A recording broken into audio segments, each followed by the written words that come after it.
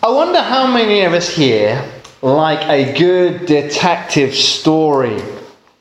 Maybe we like to curl up with a Poirot or a Sherlock Holmes novel.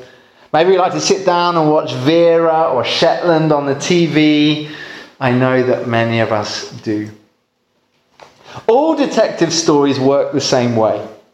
As we read or watch along, we're invited to join the case, to play the part of the detective ourselves.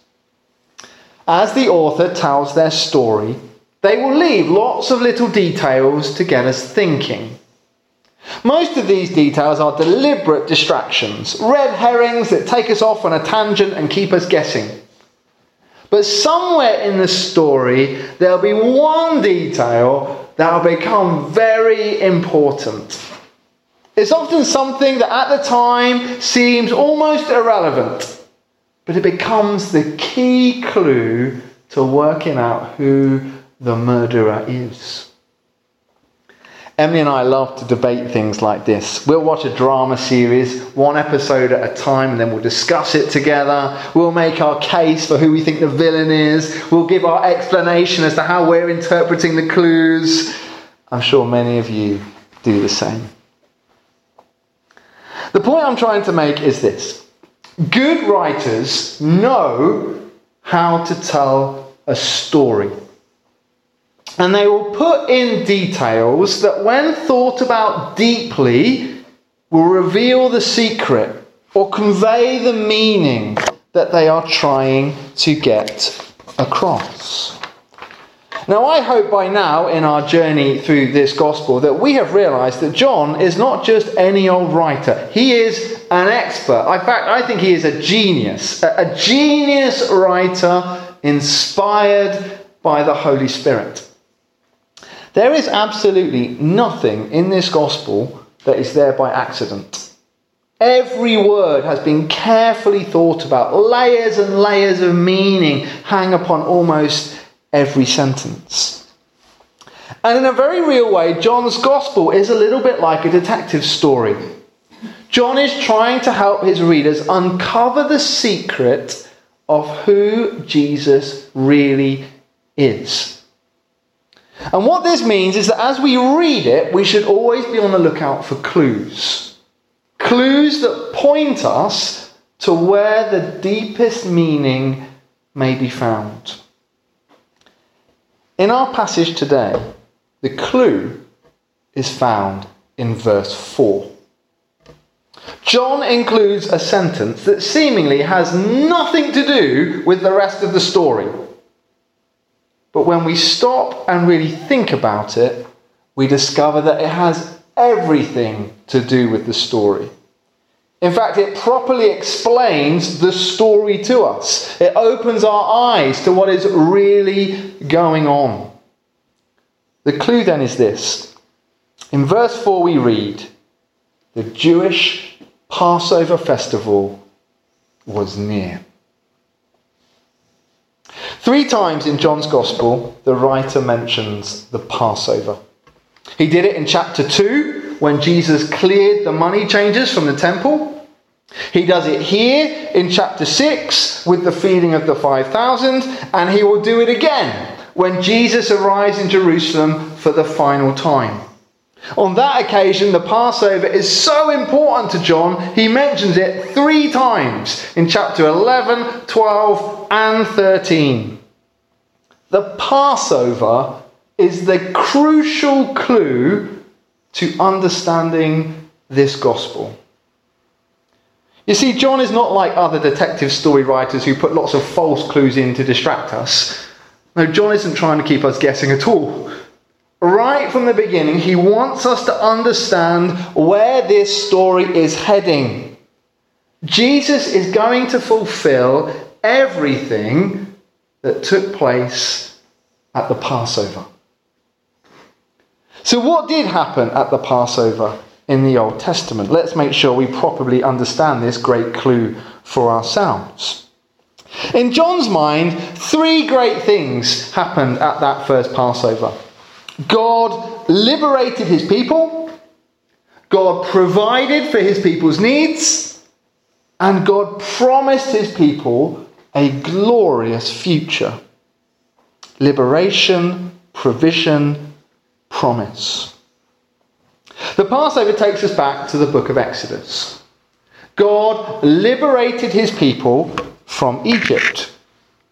After much pleading and 9 plagues, God had no other choice but to take drastic measures to set his people free from the terrible treatment of the Egyptian Pharaoh. He sent an angel of death to pass over the land. And that night, the firstborn son of every household was struck dead. Yet he told his people to sacrifice a lamb and paint the blood on the doorposts of their houses. The angel would see the blood and pass over their homes, leaving the firstborn son unharmed. In the morning, Pharaoh woke up to a whole nation full of grief, and he could resist the power of God no longer. And finally, he let the Israelites go. It's a story of liberation. An evil power conquered, and God's people set free. But that's not the end of the story. After leaving Egypt, the people had to travel through the wilderness. A wilderness with no food and no water. And as the people got hungry, they called out to God for help. And what did God do? He graciously provided for their needs. In the wilderness, God caused bread to come down from heaven, just enough bread for each and every day. It was called manna. And that manna met the people's needs for more than 40 years. But what was all this provision in aid of? What was God's goal? What was it that he was trying to aim towards? Well, all of this was to enable God to keep a promise he had made to his people. When they were in captivity in Egypt, when they were suffering horrendously every day, God made his people a promise. One day, he would bring them into a new land, a good land, a land flowing with milk and honey. And the promised land would be a land where they thrived and they could fully live as God's people. This is the major story of the Old Testament. The story of the Exodus, the story of the Passover. It is a story of liberation, provision, and promise. And I hope most of us are a little bit familiar with it. Now, what's really interesting is that every time John mentions the Passover festival in his gospel, he is thinking about these things. Take the story of Jesus clearing the temple in John chapter 2, for example. Jesus liberates the people from the oppressive Jewish leaders and the money lenders who were stopping them from getting close to God.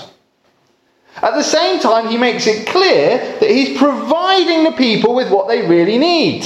A new temple. His body. It's through him and him alone that they will get the forgiveness they need from now on. And John in chapter 2 wanted us to see in this a promise of the future when one day everybody will be welcome into God's presence. Because Revelation 21 tells us that in glory there will be no temple. Because God and the Lamb are there. Liberation, provision, promise. Then at the end of the gospel, when John keeps mentioning the Passover in relation to Jesus' death, we see the same 3 things. On the cross, Jesus liberates us from what enslaves us, the power of evil and sin and death. On the cross, Jesus provides us with what we need, what we cannot make ourselves, and that's forgiveness. And on the cross, Jesus makes us a promise that if we trust in him, one day we will enter the promised land. Kingdom of God on earth. Can you see? Liberation, provision, promise. This is what the Passover means to John. And to John, Jesus fulfills it perfectly. So the obvious next step for us then is to apply this great clue that John has dropped into the story to this miracle of the feeding of the 5,000. And we'll find that it works perfectly yet again. So what is it that Jesus liberates the people from in this story? It is, of course, hunger. In this very well-known story, the crowd are hungry. But they're hungry for much more than we might think at first glance. First of all, the crowd are hungry for healing. In verses 1 and 2 it says this: Jesus crossed to the far shore of the Sea of Galilee, and a great crowd of people followed him because they saw the signs he performed by healing those who were ill. This great crowd has flocked to Jesus because they've seen some of his healing. Many of them there that day are hungry for his healing touch within their lives. They are hungry for health and well-being.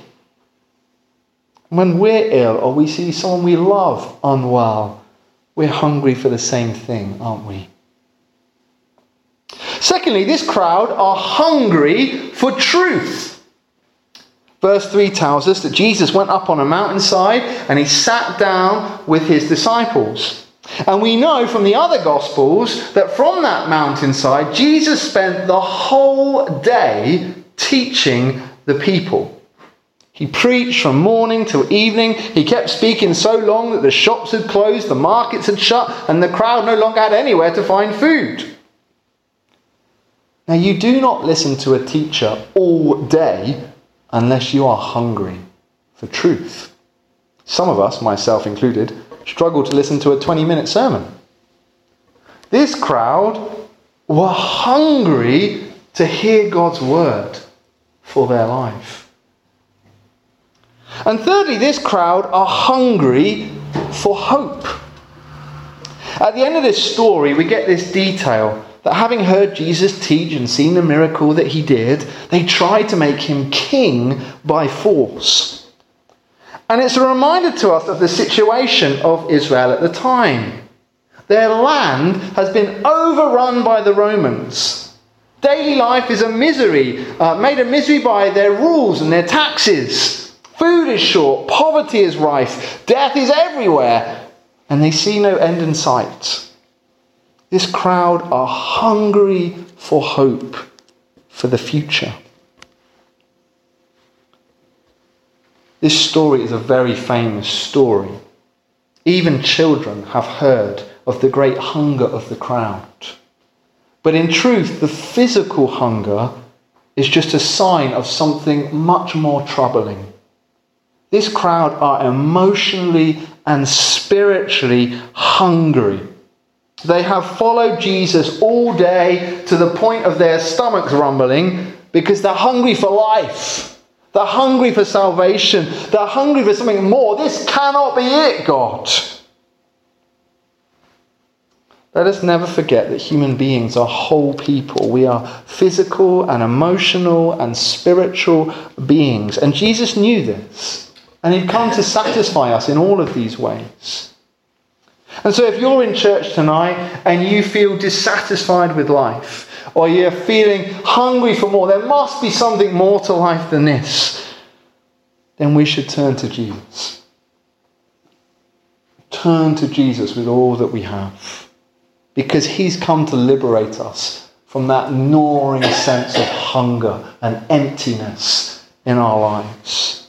The hunger of heart and soul as well as stomach.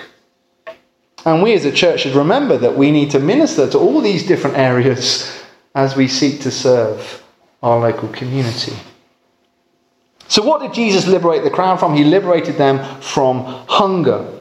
The second question is, what did he provide them with? Well, of course, it was bread. In the Passover story, God provided manna for the people in the wilderness. Daily bread from heaven that literally kept the people alive. In this story, Jesus provides bread again. Again, it comes in a place of wilderness. This crowd are a long way from home. They can't just pop back for a bite to eat. Again, the bread provided is miraculous and it feeds many people. The 12 basketfuls of leftovers collected at the end demonstrate that Jesus' resources are without limit. He can meet our needs. He can meet them and more. But I guess the most important thing for us to notice in this story is how Jesus does it. The exchange that John records between Jesus, Philip, and Andrew is key in this regard.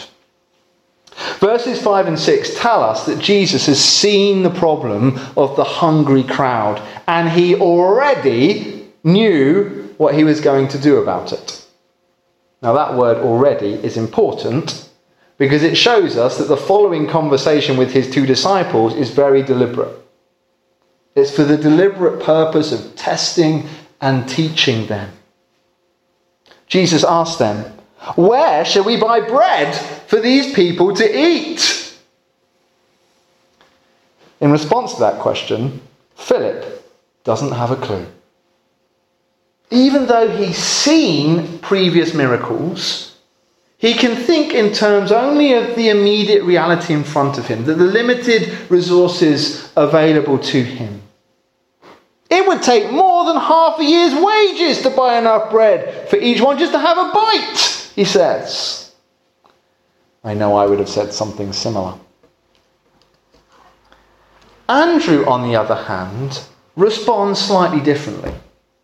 Now, let's be honest, Andrew doesn't have a clue what to do either, but at least he takes a practical step.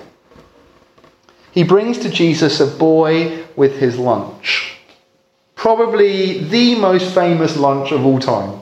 5 loaves and 2 fish. And Andrew offers this lunch to Jesus. But even as he does so, he remains highly doubtful that it will do any good.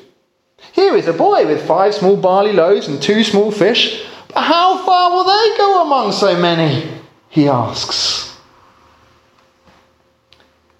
But of course, Jesus gratefully receives the boy's lunch. He gives thanks for it, breaks the bread, and miraculously feeds the whole crowd. And the point of all that is this. In life, we often have no idea what to do next in any given situation. So often in life we feel completely lost, clueless, helpless. We don't know what to do. The starting point of faith is not to throw up our hands and walk away. The starting point of faith is to bring what is there to the attention of Jesus.